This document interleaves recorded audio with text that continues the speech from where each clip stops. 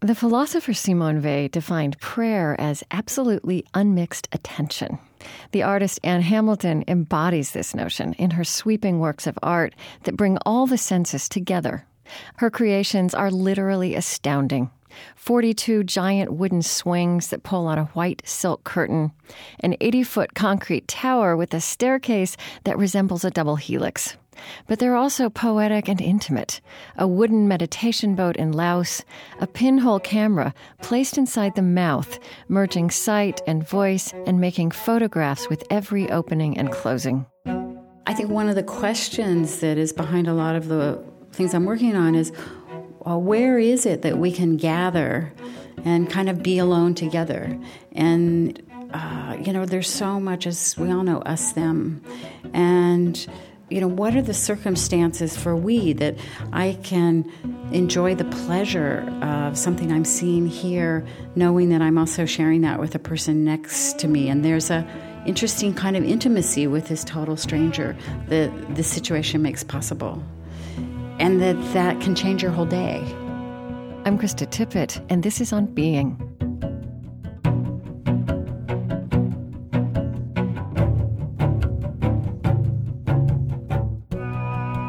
Ann Hamilton prefers to be called a maker rather than an artist. She also teaches at Ohio State University. I spoke with her in 2014 before a live audience at the Minneapolis Institute of Art. And you have, we haven't met before. In fact, we're just now meeting. This is live. Literally laying eyes on each other. Yeah. But you've come up in the show. You and your work have been discussed. And I'm probably going to look at my notes more than I usually do because your language is so precise and original and beautiful. Thank you. And I want to really work with the way you put words together. Let's just leap in. So you were born in, is it Lima or Lima, Ohio? Lima, Ohio. And you grew up in Columbus. And I wonder if you would just, I think a lot of people speak of you as a spiritual artist or an artist who is in the realm of spirituality. I have to say, I don't really see you claiming that word so often. Yeah. Yeah. I think that word makes me very nervous because I don't actually know exactly what it means. And I think that it's a word that is, for a lot of people, very loaded and means very particular things. Right. And so, I think artists are slippery, that we want to not be categorized, right? But so if I ask you, what was the spiritual background of your childhood, in the best connotations you would fill that word with, what do you think of? Love. I'm a Calvinist, I think. I certainly grew up going to church with my family, but, it's hard to know sometimes what parts of that you absorb. Yeah. I remember my grandmother saying, well, just take the parts you like and don't worry about the rest of it. I don't think she was a very good Calvinist by the sound of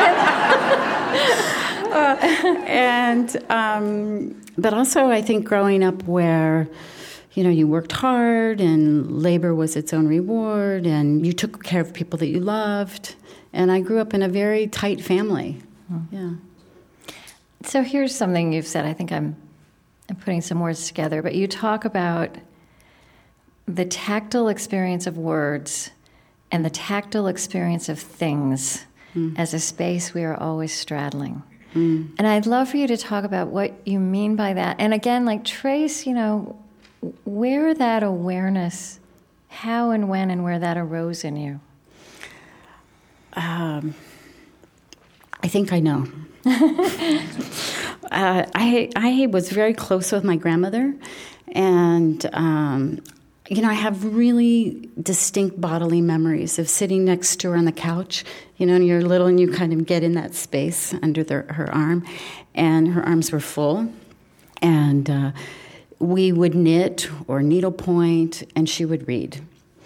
And I think there's something about the rhythm of the hands being busy and then your body falls open to absorb and concentrate on what you're listening to, but not completely, because you have two concentrations. And then from that sort of cultivates a kind of attention. That is the rhythm of those two things together. So the unfolding of the voice in space, and then the material accreting under your hand. And they have really different satisfactions. But, you can see the material. And she was actually she was a maker. She was a maker. She was making sweaters. She was making things you wore. Yeah, or we were needle pointing, or all those lap things, the making by hand. And that was tremendously comforting, Yeah. You also said this lovely thing that textiles are the first house of the body. Yeah. The first, what do you say, the body's first extension. Yeah. It's that question about, how do we know things? And that we grow up, or we're educated in a world that ascribes a lot of value to those things that we can say or name. But there are all these hundreds of ways that we know things through our skin, which is the largest organ of our body. And so, my first hand is that textile hand, and text and textiles are woven always experientially for me. And then I think that when I first started making things out of cloth, it was like it was another skin. So I was thinking about it as an animate surface, and thinking about it as something that both covers and reveals. And you also draw out this notion of threads. There's the threads of sewing and threads of ideas, lines of speech. Right. And the weaving that happens with both words and substances. And that's ancient. That is like the origins are in those, for the thread pulled from the body in so many cultures, or something across space and time. Like, when you're reading a book, you're immersed, and you're both inside that book and you're far away in the world that it might take you to. I feel like there's something, as you said, this is ancient, right? That we take in things through our body, and it's working with our hands, and that it's not all just verbal. But right. I don't know, I said to somebody recently, I'm trying to think who it was, it's another interview, I feel like Descartes has a lot to answer for. I think it was Eve Ensler. Oh, because she's also so much about knowing our bodies and inhabiting our bodies, and actually how... And trusting that knowledge. We got away from that in Western civilization. We made everything very cerebral, including spirituality. Right. And as you said, the image of your grandmother with the needlepoint and the knitting sweaters, it's an old art. It feels like a lost art, but it's humanizing when we rediscover these things. It's interesting because I teach in a university, and I think about where's the place in that kind of educational institution for embodied knowledge. Embodied knowledge. I love that phrase, yes. And how do we cultivate that, and how do we trust it? I think it's a big thing. How do we listen to it?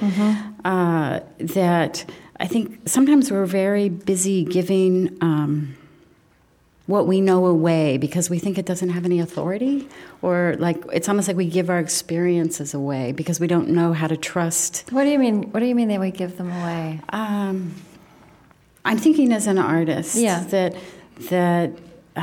when you're making something, you don't know what it is for a really long time. So you have to kind of cultivate this space around you where you can trust the thing that you can't name. And if you feel a little bit insecure, or somebody questions you, or you need to know what it is, then what happens is you give that thing that you're trying to listen to away. And so how do you kind of cultivate a space that allows you to dwell in that not knowing, really, that is actually really smart and can become really articulate, but... like the thread has to come out, and it comes out at its own pace. Right. Yeah.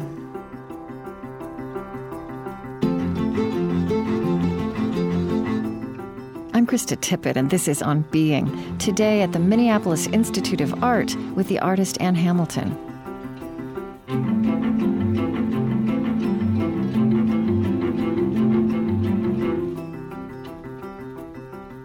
think it's so important just to note that what you're describing, which in some ways you received through this lineage, I feel, of your grandmother, right? And then you've run with it as an artist. Right. But cutting edge, science is now showing us that all these things that we've tried to talk about come in through our bodies first. Right.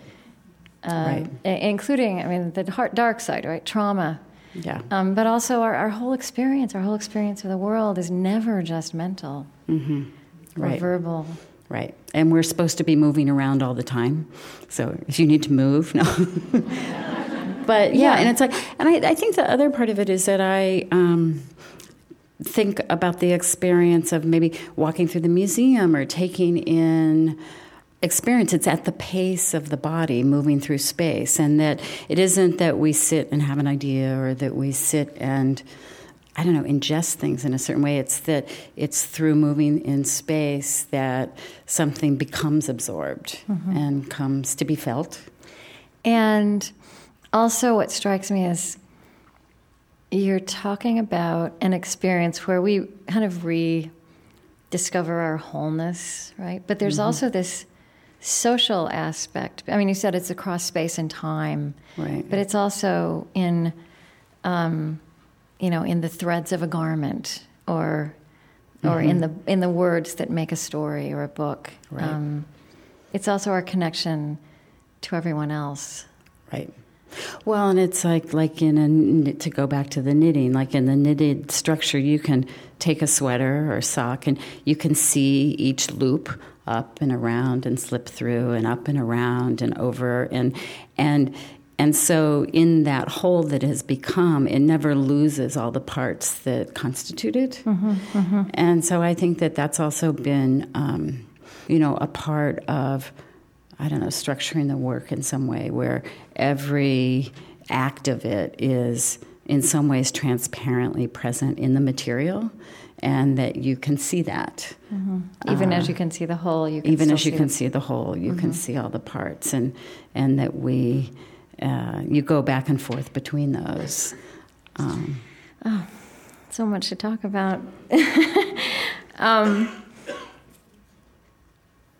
I want something you. Can I say something? Yes. Okay. Yes.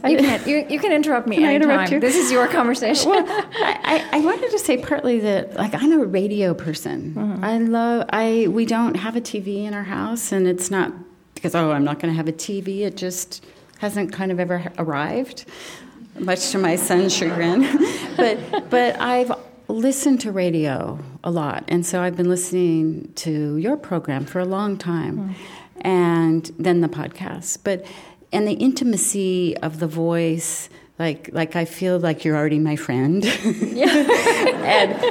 the voice coming in and being as I drink tea or I work, and the kind of comfort of that. And I think that partly in work, it's like wanting to keep that kind of intimacy that I experience with a form of radio that is the form you work in. And at the same time, create an experience that is like everybody.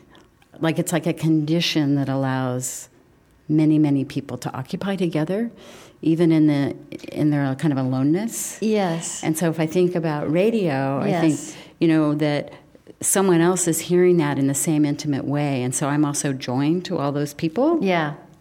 And there's something about seeking the quality of that experience that seems very important.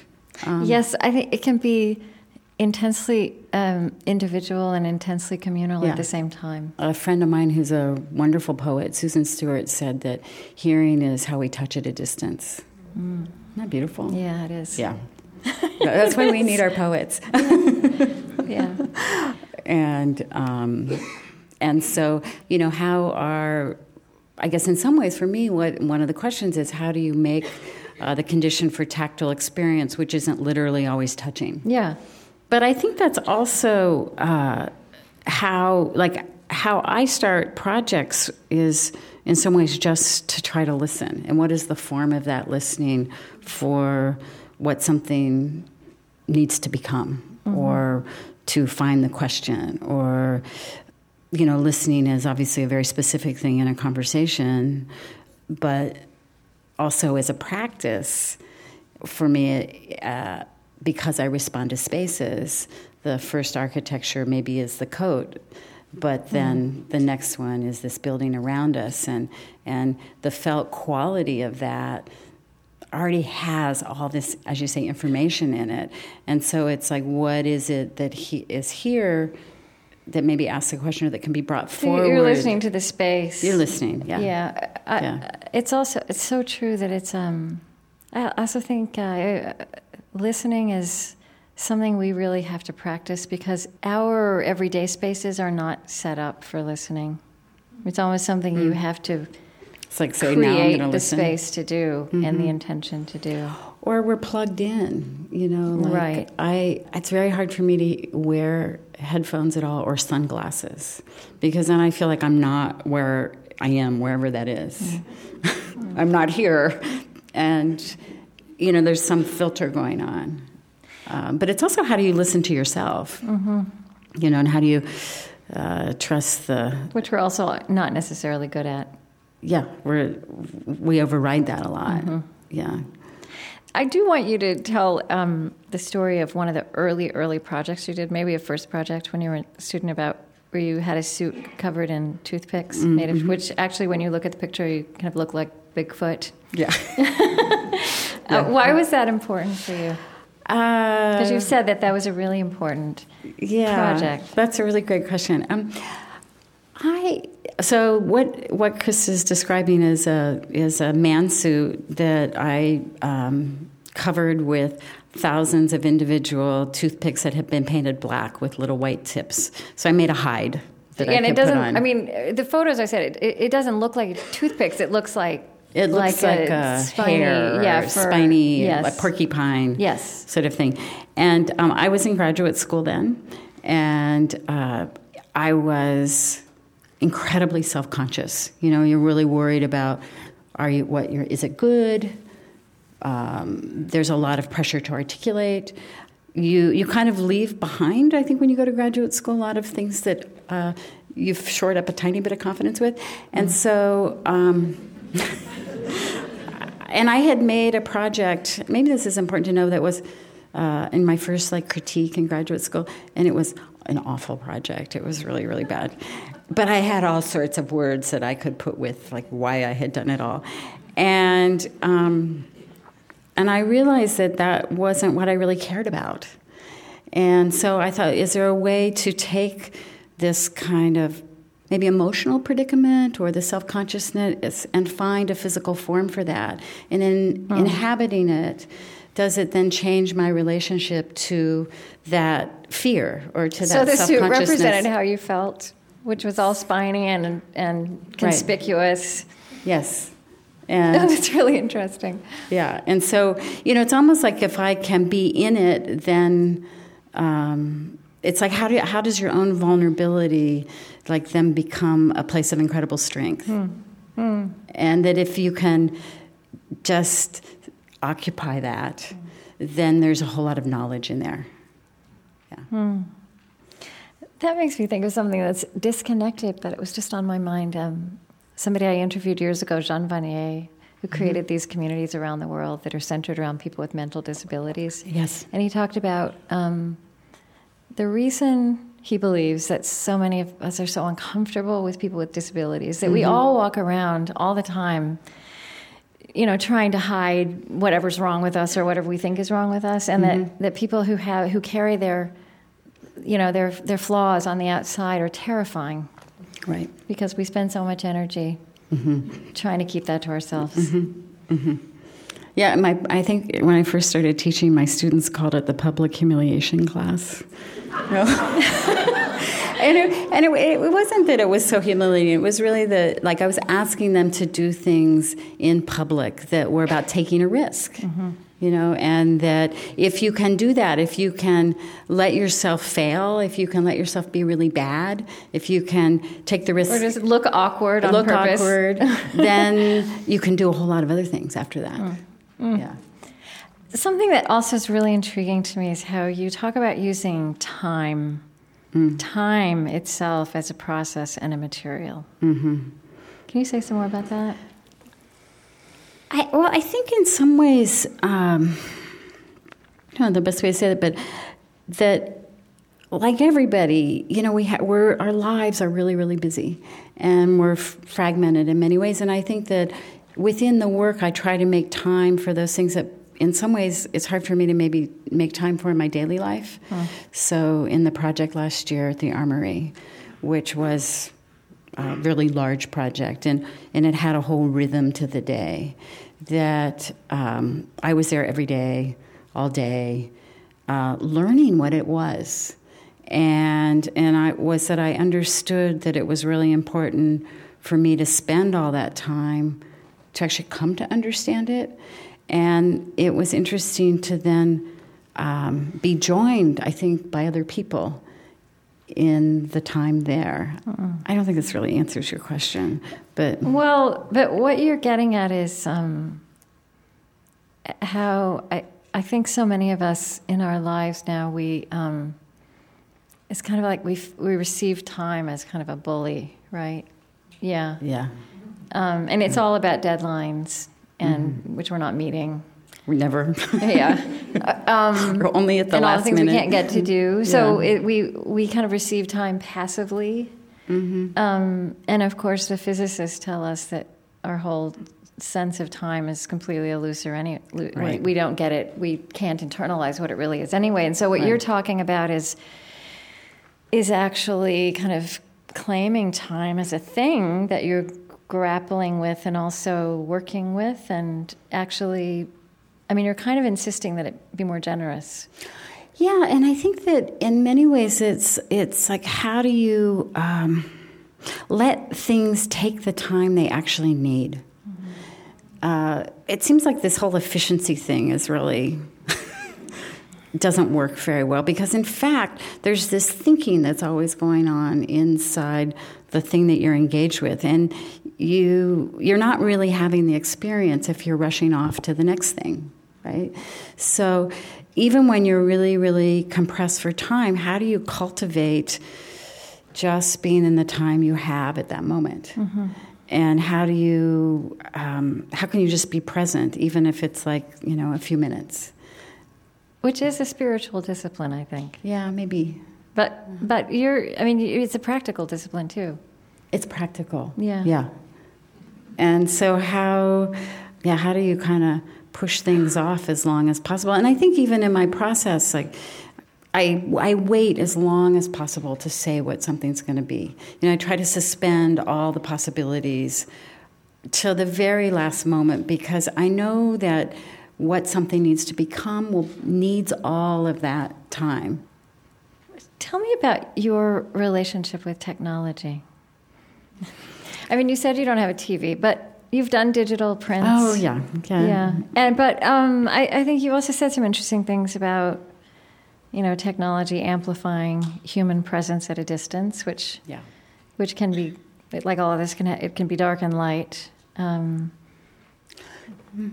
mean, I think, the incredible thing about technology is it amplifies and extends our reach, the reach of a voice, greater than the reach of one's touch. And so I think one of my questions has been, what is the value what is a value or form of making by hand, or making at the pace of the body, right, when we live in this technologically extended time? You could almost say, what was this phrase of yours, that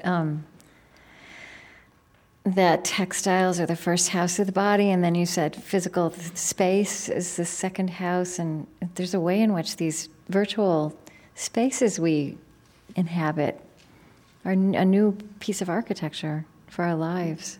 Well, and so partly it's like, so how is that tactile? Yeah. And where is and what's the nature of the we in that? And I haven't really done like an online project particularly, but I spend tons of time on my computer, and I do a ton of research on it, and what I can find is extraordinary. Yes. And I wouldn't ever want to lose that. Yeah, it's a treasure trove. And on the other hand, I'm scissors and glue and Scotch tape and whatever. And so that it's more like, how do you balance the screen and what it makes possible with, which is often the far away, with the kind of close at hand.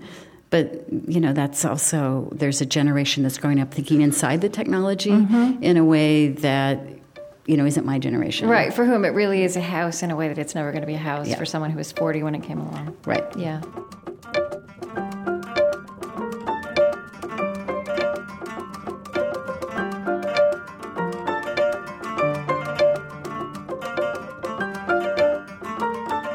You can listen again and share this conversation with Ann Hamilton through our website, onbeing.org. I'm Krista Tippett. On Being continues in a moment.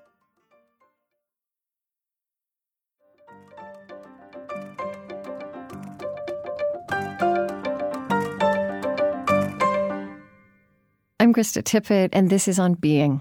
Today, a conversation with the visual artist Ann Hamilton. She calls herself a maker. She creates visionary installations that engage and surround the senses. A stonework wall in the middle of Battery Park City in New York, or 50,000 catalog cards at the San Francisco Main Library, each one annotated with a quote related to the book described on the card. I met Ann Hamilton as part of the Minneapolis Institute of Art's 2014 exhibit and project called Sacred. We spoke in front of a live audience there.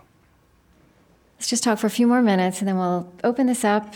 There's so much I want to talk to you about. Oh, all right. So tell us about your pinhole camera.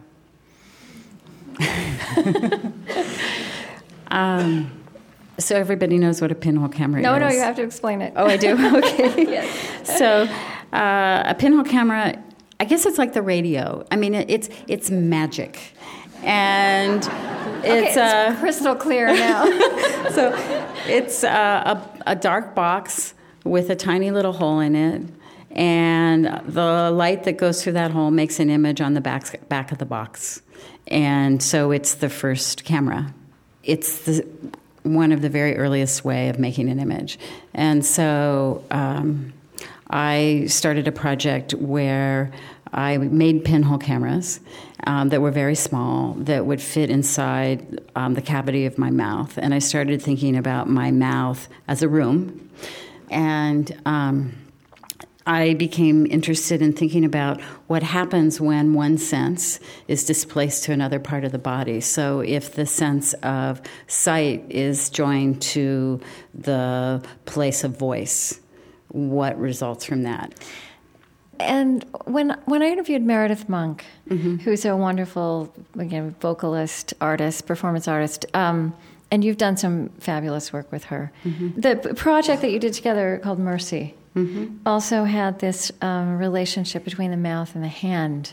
Right. Again, joining those different the senses. First extensions. Yeah, and she told a story about, you both together saw a story of a father and a son who were both shot at the Israeli-Palestinian border by both sides. These people who were in the wrong place at the wrong time in a tragic way. And Meredith talked about how you realize that a hand can hold a trigger, a hand can reach out to touch someone. Right. And we made, I think at one point in that project, certainly we were responding politically and to the newspaper comes in every day, and that becomes part of your landscape of response, what's happening in the world. And how can your small act, singular act of making have any consequence? And so the only thing you can do is think about the consequence of your immediate extension and how you do that. And so we made a list, actually, at one point, I think, of all the things the hand can do and all of the kind of appetites and qualities of what the voice can do, and that those are actions. And how do we own that? Is that partly what you're, yeah. A little bit like... Yeah, it made me think of, I was in Israel for the first time a couple of years ago, and we were going to the Wailing Wall, which, I think I wanted to be overtaken by a sense of mystery and God's presence, and I was irritated by the separation of the genders, and it was hot, it was touristy, and... Right. But have you been there? You walk up to the wall, and here's the thing. to me, it wasn't even the prayer that made it incredibly powerful. It was putting my hands on that wall and thinking of all the hands. All the hands. Right, and that you're joining those. Yes, and that felt sacred. Yeah, I think that's right. And I think we're trying to, in many ways, like trying to find opportunities in which we can have that experience. And we can feel our own presence, gesture, whatever, in relationship to that much larger one across time and space and cultures. And so, as a artist working in a contemporary context, it's like, how can we create a circumstance in which those kinds of processes of joining and acknowledgement can occur? Here's something you said also that is related to this. It's a beautiful thought, and I have to sit with it. The body, through physical labor, leaves a transparent presence in material, and labor is a way of knowing. Mm-hmm. Yeah, I'm always going through this museum, attracted to those things where you feel the presence in some way or another, or the evidence in the material of the body. So the worn steps that are in a marble staircase, the way you feel a handrail when you go up, that consciously or unconsciously your body is aware of those things. And I'm just looking at where my attention falls, and it's to this odd, sort of disparate category of objects. But in some ways, what connects all of them is that there's some evidence of someone else's body in that object. And, we're in a museum that is full of that. Yes, again, that just is a way to talk about what is so special about a museum. Yeah. Well, and that you fall open to those things. And even if you don't know its history, or you don't know where it's from, and you can't place it in time, there's still this recognition that is very strong. And that recognition makes you curious, and makes you fall open. And when you fall open to it, then your heart falls open, right? And anything is possible. Yeah. So this place, the Minneapolis Institute of Arts, has a sacred exhibit now, and this conversation we're having is part of this event, this sacred event. There's some similarity between the atmosphere of explicitly sacred places and the atmosphere in a museum, right? I mean, how many spaces in this culture do we stand silently and just take something in and soak in beauty and be in awe of that? Well, and I think when you go through the doors, if you go through the doors of a church, you enter that threshold, and it's a different space, and the air is different, and it's maybe more quiet. Time is different, I think, too. You're willing to just sit and be, and I think that we come needing that a lot to the museums, very much so. Never thought about that before. And I think also as an artist, I'm very. I think one of the questions that is behind a lot of the things I'm working on is, where is it that we can gather and kind of be alone together? And there's so much, as we all know, us, them. And, what are the circumstances for we that I can enjoy the pleasure of something I'm seeing here, knowing that I'm also sharing that with a person next to me. And there's a interesting kind of intimacy with this total stranger that this situation makes possible. And that can change your whole day. Yeah. It's another one of those experiences, like we were talking about radio. I mean, or it's communal and individual at the same time. Yeah, and I think that alone and that together, art is like that too. Yes. That maybe too much together makes us really nervous. But the alone together is something that I think we're trying to figure out.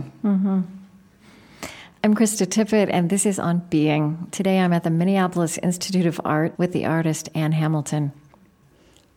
I read something when I was preparing, that it was from the New York Times. It was 1999, which is another century, but I mean a long time ago. But it was about an installation you did called Mayen. I don't even know how to say it myself. Good. I didn't either. Okay. It's Greek. Apparently the Greek root of the word mystery. Anyway, you said something, well, this is what the Times said, that it was about how we know what we know and what we blind ourselves to, how the invisible affects us and how the visible can be veiled. And it's such a wonderful image, and we don't have time to go into it, so we'll just let it sit there. But you said, I'm thinking... This is 1999, that I am the American representative, and it's the eve of the millennium. I want to bring to the surface the questions we should be asking. That's so intriguing to me, and I guess I'm wondering what questions you think we should be asking now, here, in this young, tumultuous, amazing century. Well, how to be together. I mean, isn't that seems like the biggest question, and how to be together. I think that every project, in some ways, it forms by maybe feeling that I have the right question for it. And everything else is kind of debris until I can kind of get to that. Let's do a little. Let's have a conversation with you. I don't know how this is working. Are there some microphones? I believe. Oh, back there. All right. Yes. Many of Krista's questions and your responses reminded me of a beautiful installation piece of yours that was at Mass MoCA. That was in a space that actually looked quite cathedral-like, and then there was a balcony that actually had pews in it of some kind, but I wondered if you could just say more about that piece in the context of this discussion. And what was it called? It was called Corpus.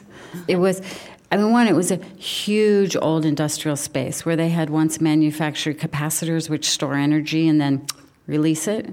And it also had been a textile factory where they had dyed, and so dyed cloth. And so they're dyed. and it had once been the room that you're describing with there were many mechanisms that were powered by air that were dropping single sheets of white paper to the ground from like 30 feet. And there was a rhythm to that, like that you could hear the air, kind of like breath. And a piece of paper might draw your attention because it catches the light, or a recorded voice raising and lowering from a set of bell-shaped speakers might draw your attention because it pulls you this way in this enormous landscape of this old industrial architecture. And I think that actually opened my work up for me a lot, and made me perhaps help me understand and articulate a little bit that the piece is not about defining the nature of that experience, but making a condition within which you can wander around and pay attention to the things that your attention is drawn to, and in that grows the project. I kept thinking when I was reading about how you approach your work and objects and placement, and this word attention, you just use the word attention, of this beautiful definition of prayer by Simone Weil. Absolutely unmixed attention is prayer. That's beautiful. I'll take that. Okay. Was there one more question? I don't know where I can't see where the microphone is. Yeah, there's one right here. Okay, let's do one more question.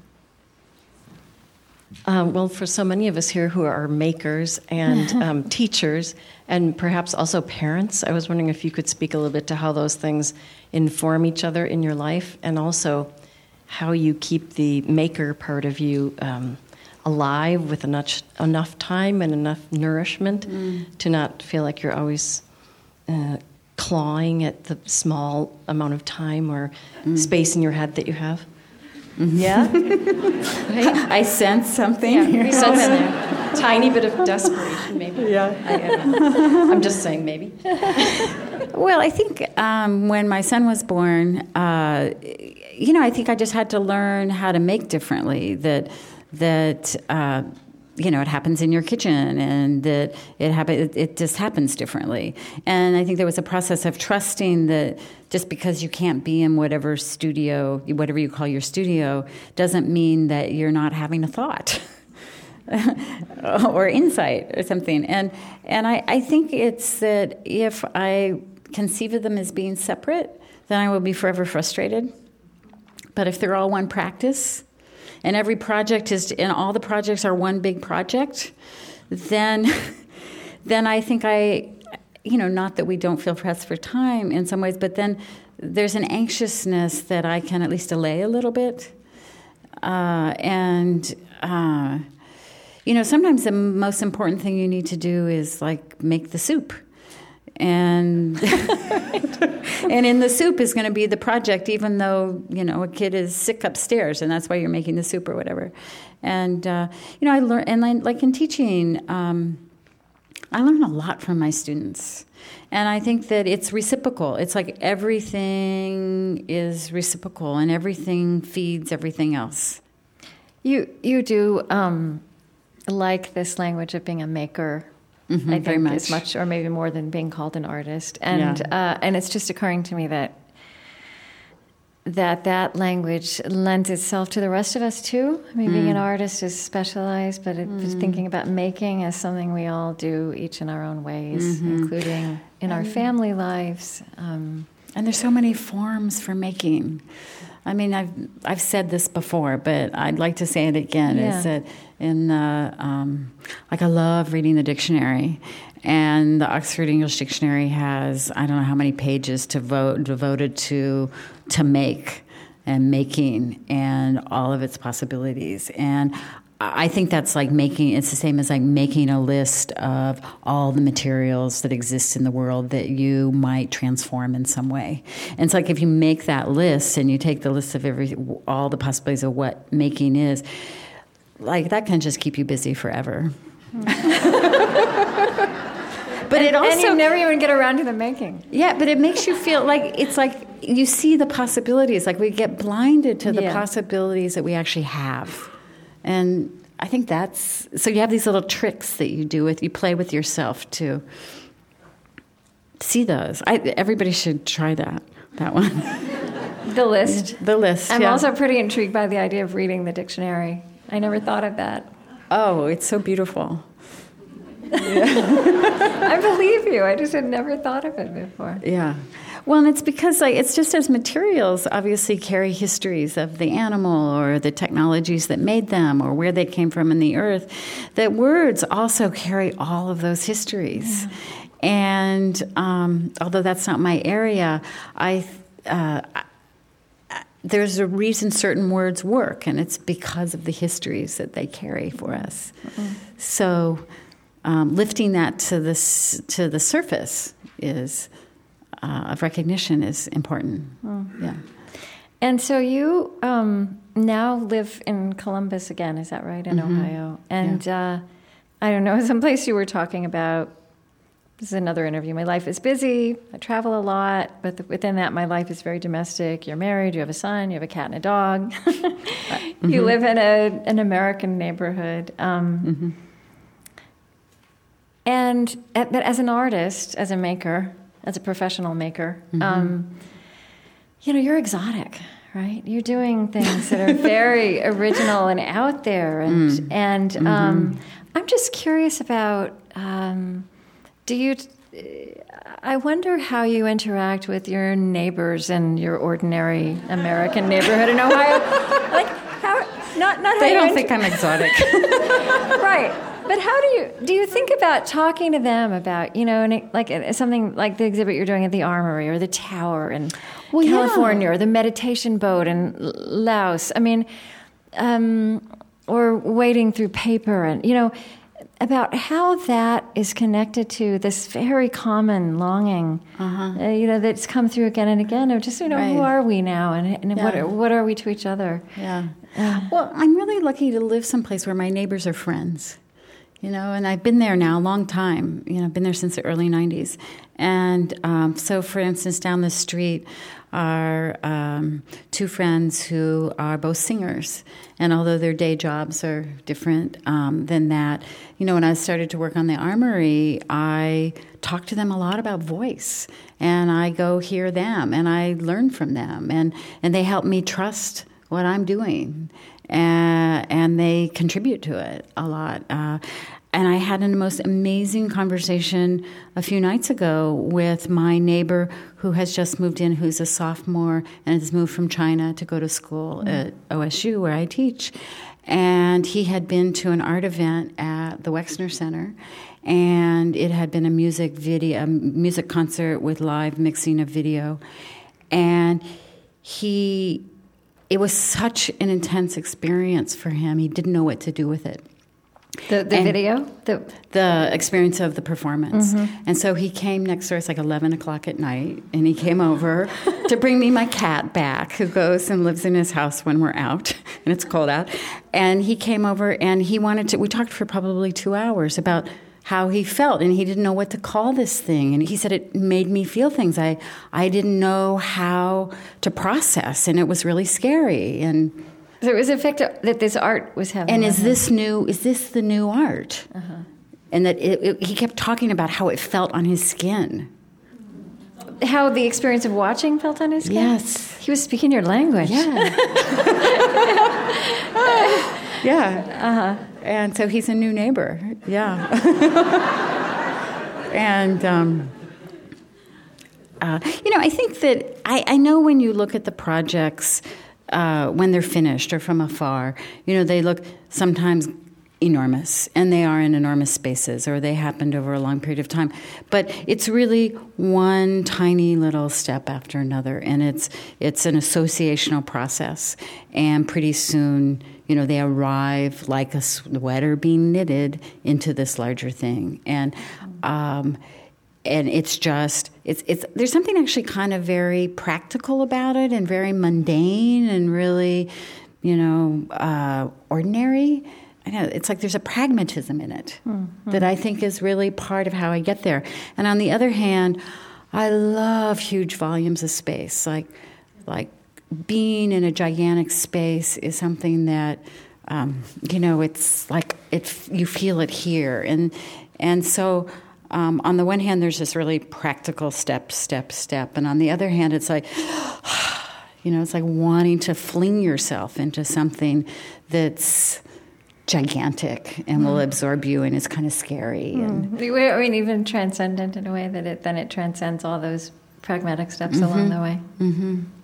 And together, too, yeah. Okay.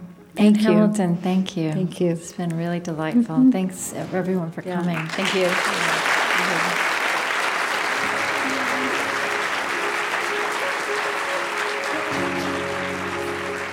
Anne Hamilton is a distinguished university professor in the Department of Art at Ohio State University.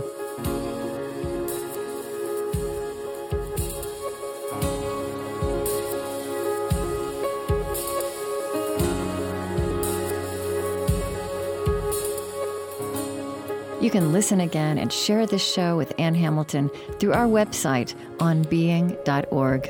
We've also posted images and video of some of her work there, and you can sign up for a weekly email from us, a letter from Loring Park.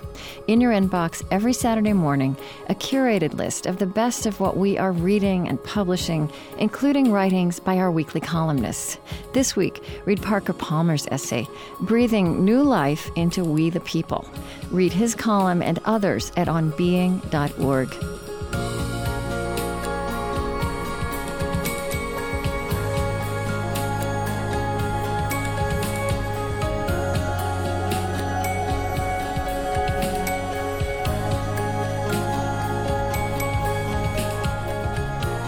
On Being is Trent Gillis, Chris Heagle, Lily Percy, Mariah Helgeson, Maya Terrell, Annie Parsons, Tony Berleffi, Marie Samboulay, Tracy Ayers, and Hannah Rehak.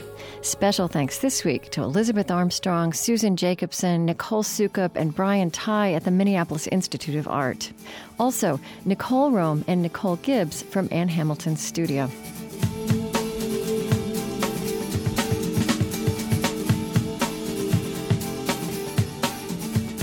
Our major funding partners are the Ford Foundation, working with visionaries on the front lines of social change worldwide at fordfoundation.org. The Fetzer Institute, fostering awareness of the power of love and forgiveness to transform our world. Find them at fetzer.org. Calliopeia Foundation, contributing to organizations that weave reverence, reciprocity, and resilience into the fabric of modern life. The Henry Luce Foundation, in support of public theology reimagined. And the Osprey Foundation, a catalyst for empowered, healthy, and fulfilled lives. On Being is distributed by American Public Media and is a Krista Tippett Public production.